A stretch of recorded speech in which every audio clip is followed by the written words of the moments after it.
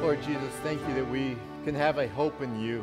In the midst of a world that has a lot of uncertainties, that we face challenges, thank you that we can trust in you at all times, that you are always faithful, that you are powerful, that you are always gracious and loving as well. And I pray that now as you open the scripture, that you will give us fresh insights and understanding and a readiness to respond to who you are and who you call us to be, how you call us to live in a way that honors you. So please work in this time in our lives and in our church. In Jesus' name, amen.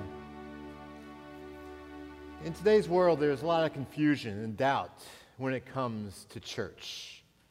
This applies not only to those who are outside of Christianity who have doubts and confusion, even those who are Christians sometimes wonder, what is church all about? Is it to be focused on rules about do this and don't do that? Is the church to be a political influencer, trying to wage a culture war through politics and elections and legislation? Or, on the other hand, is the church basically like a civic organization? I mean, kind of like Kiwanis or Lions Club, whose primary purpose is to serve people in need while also providing a place of belonging for members. And there's a lot of confusion, a lot of doubt out there when it comes to church. But to help cut through the clutter, I want to give us one word that can help provide clarity about what the church is to be all about. And that one word is Jesus. The church's focus is to be praising and exalting Jesus, to point people to Jesus, to help people grow as followers of Jesus. And today we're going to be looking at one special day, long time ago, that helps us in the early church to see the focus on Jesus. So I invite you to turn the Bible to Acts chapter 3. If you're using a Bible from the pew, Acts 3 is on page 1098. And we're in a study right now in the book of Acts. And the study is looking at the origin story of the church. Now, Acts is called Acts. It's short for Acts of the Apostles. But I think a title that may be a little bit more accurate, actually, is calling it the ongoing acts of Jesus through his people. Now, before Jesus ascended into heaven, he commissioned his followers to point other people to Jesus. And then he sent the Holy Spirit to empower his followers in our ministry. And as the early church told people about Jesus, and as they gathered together, more and more people were becoming followers of Jesus, to the point where, as we come to today's passage, the original group of 120 Christians had grown to more than 3,000, which is just astounding when you really think about it. And like I referenced earlier, today's passage is going to be a snapshot of what took place on one special day in the early church. So please follow along in the Bible as I read Acts chapter 3, verses 1 through 10. Now Peter and John were going up to the temple at the hour of prayer, the 9th hour. So that's about 3 in the afternoon. And a man lame from birth was being carried, whom they laid daily at the gate of the temple that is called the Beautiful Gate, to ask alms of those entering the temple. Seeing Peter and John about to go into the temple, he asked to receive alms. Now, alms were donations given to those who were poor. And Peter directed his gaze at him, as did John, and said, "Look at us." And he fixed his attention on them, expecting to receive something from them. But Peter said, "I have no silver and gold, but what I do have I give to you. In the name of Jesus Christ of Nazareth, rise up and walk." So he took him by the right hand and raised him up, and immediately his feet and ankles were made strong. And leaping up, he stood and began to walk, and entered the temple with them, walking and leaping and praising God.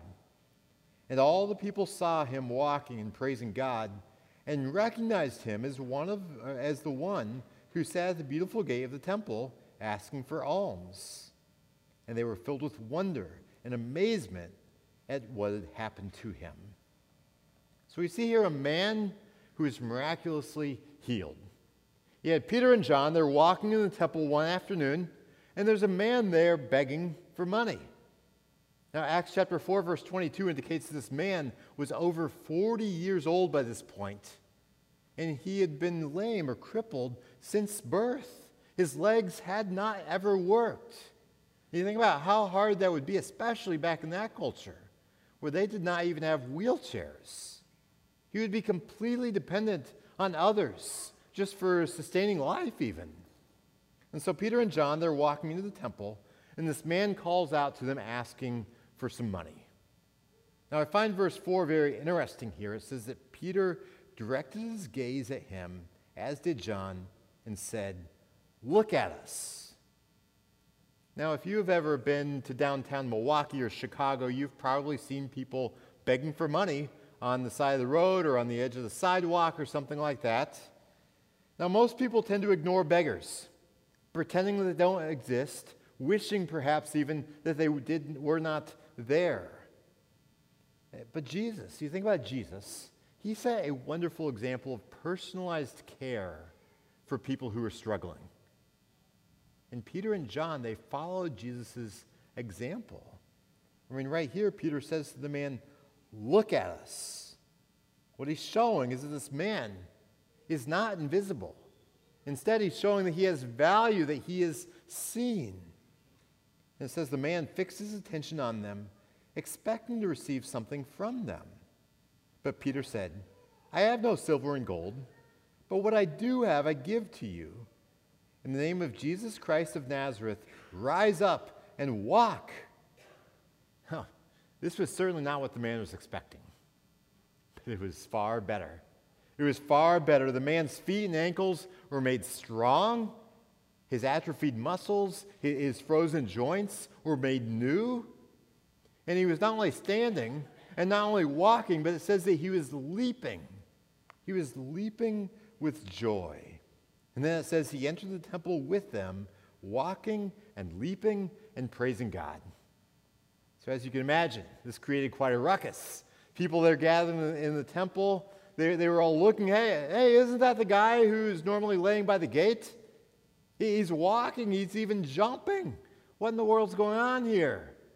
So as you can imagine, a large crowd began to form around this man and around Peter and John. In verse 11 it says, while he clung to Peter and John, all the people, utterly astounded, ran together to them in the portico called Solomon's. Now let's pause there for a second. I want to show you a picture of what the Jewish temple would have looked like. It was massive. It was much larger than what we probably think it was. Let me give you some dimensions of the temple. In terms of dimensions, it was about 1,500 feet by 1,000 feet. I mean, that is big. Let me put it in other terms. In terms of the length of football fields, 100 yards long football field, one side was about 5 football fields long, and it was about 3 football fields wide. I mean, that is a massive structure designed to hold at least tens of thousands, if not hundreds of thousands of worshipers, especially during the big Jewish festivals. The temple covered about 35 acres. This place is huge. And around the perimeter of the temple was a place with these with columns and a roof. It was called Solomon's portico, also known as Solomon's porch.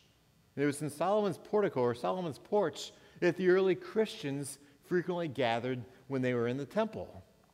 Now, with that background, let's pick up again in verse 11. It says, while he clung to Peter and John, all the people, utterly astounded, ran together to them in the portico called Solomon's.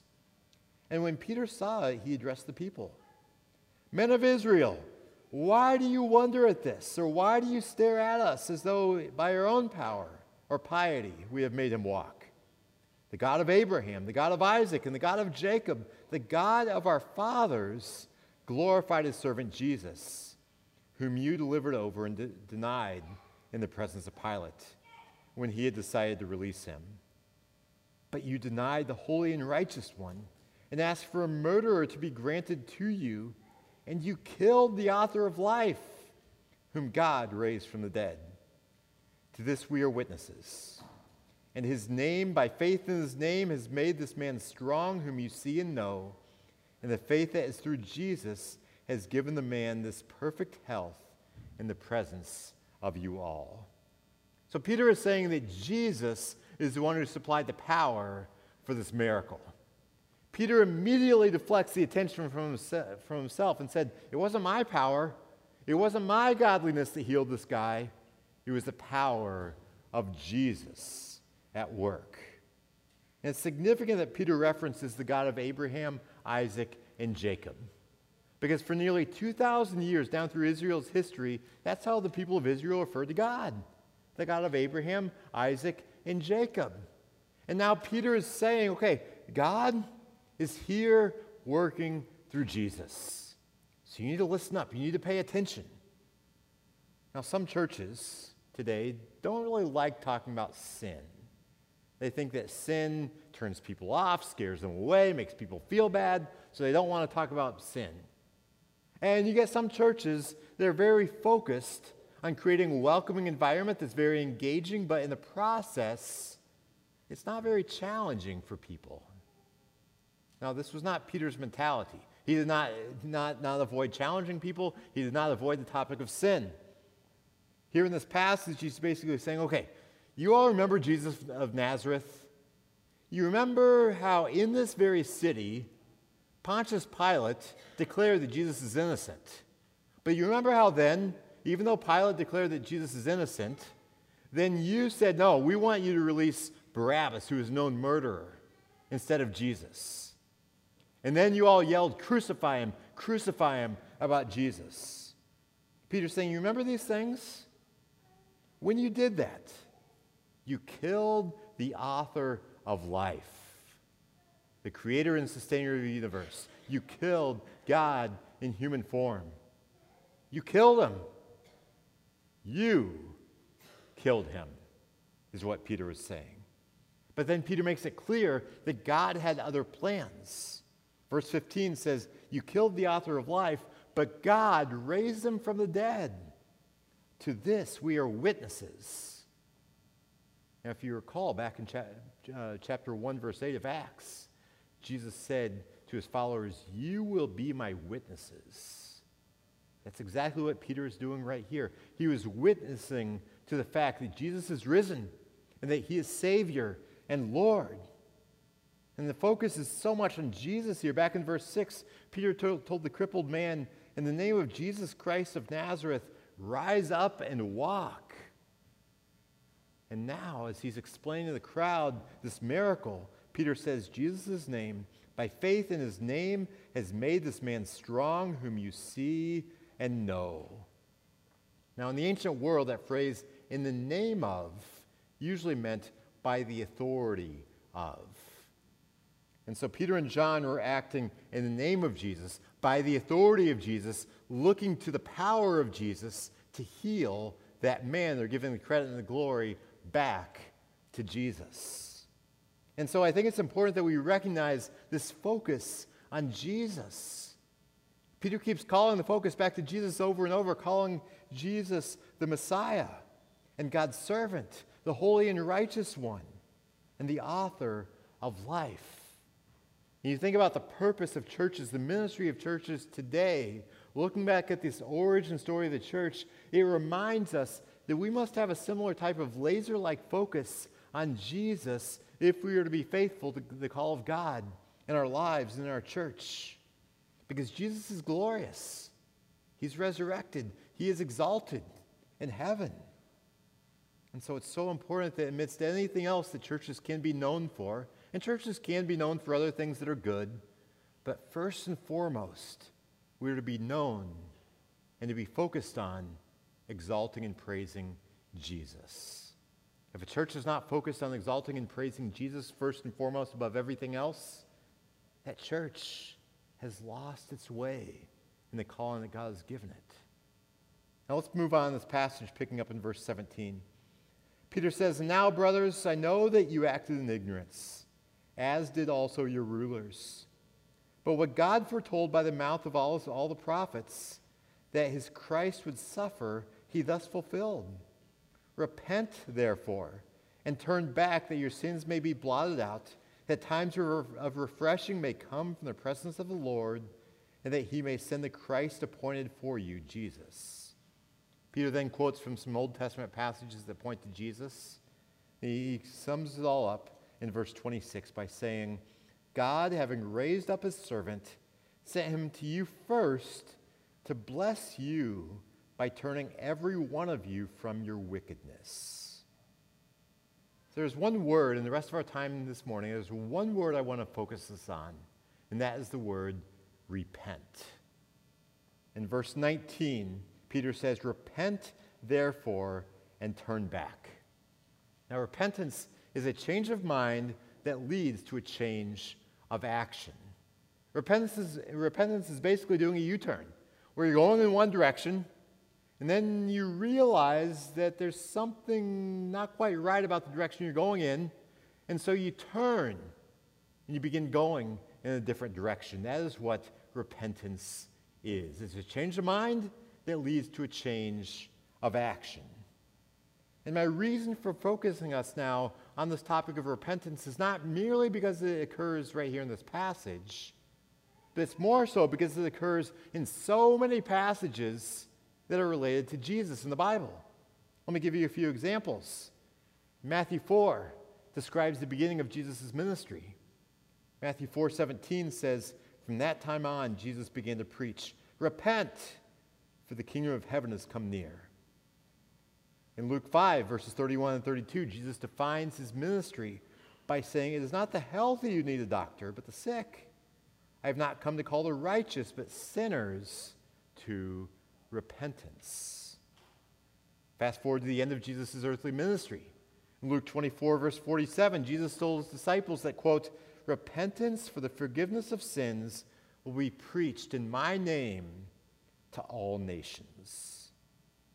And then after Jesus ascended into heaven, you look at the ministry of the early church, the first sermon, Peter at Pentecost, Acts 2:38, he sums it all up by saying, repent and be baptized, every one of you, in the name of Jesus Christ for the forgiveness of your sins. And now in our passage for today, Acts 3:19, he says again, repent and turn back, that your sins may be blotted out. So all this, and many passages like these, show that repentance is necessary to have a healthy relationship with God. Now, in the context of Acts chapter 3, he says to the crowd, you guys, you messed up.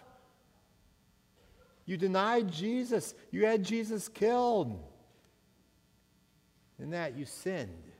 You need to repent. There's still an opportunity for grace, still an opportunity for forgiveness and new life, but you need to repent. You need to turn to Jesus. Worship him. Follow Jesus. Now, Peter also points more broadly to the importance of repentance for everyone, not just those who may have been in that crowd yelling, crucify him. He said, repent and turn back, that your sins may be blotted out. And this applies to all of us, because every single person has sinned in their lives, has committed countless sins in countless ways down through the years. And sin earns us a spiritual death penalty from God because he is holy and just. But Peter points to the fact that Jesus has died on a cross to pay the penalty we deserve for our sins. And therefore, when we repent and turn back to Jesus, our sins can be blotted out. They will no longer be held against us. There is no condemnation for those who have turned to Jesus. And this call to repent is part of what I called a couple weeks ago the package deal of conversion. Things like faith and repentance, baptism, salvation, the indwelling of the Holy Spirit are all pictured at various times in Acts and other parts of the New Testament as part of the process of becoming a Christian, of turning to Christ. They aren't all listed at the same time every single time, but in the book of Acts you see different ones, these listed at different times. They're all part of the process of turning to Christ. We even see a couple of them right here in this passage. Repent, therefore, and turn back, that your sins may be blotted out, that times of refreshing may come from the presence of the Lord. So you see here the topic of repentance, and then you see some aspects of salvation about this time of refreshing that comes from Lord, along with sins being blotted out. But I like that phrase, times of refreshing. It points out when our faith is in Christ, he wants to refresh our soul to give us new life. I think of Jesus' words in Matthew 11, verses 28 through 30, when he said, "Come to me, all you who are weary and burdened, and I will give you rest. Take my yoke upon you and learn from me, for I am gentle and humble in heart, and you will find rest for your souls. For my yoke is easy, and my burden is light."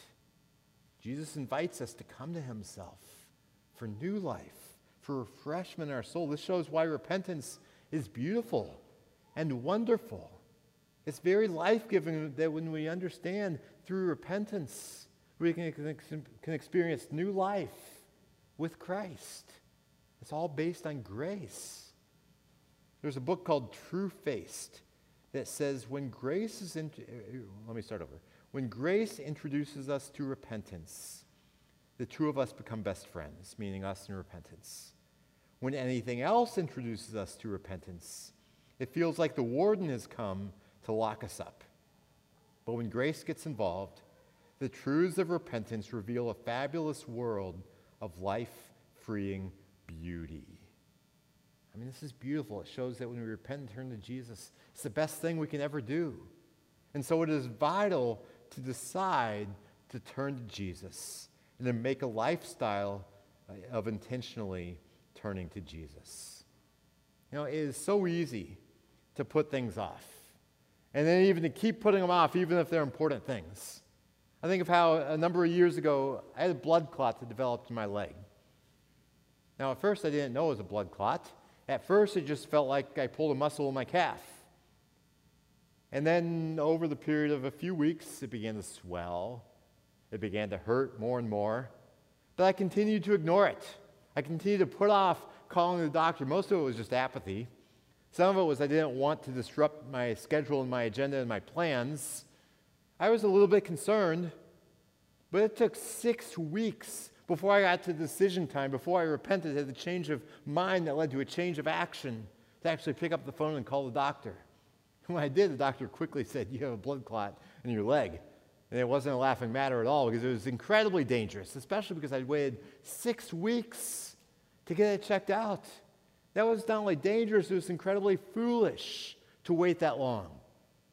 I had many people tell you you're fortunate to even be alive at this point because of that blood clot that you just kept delaying about.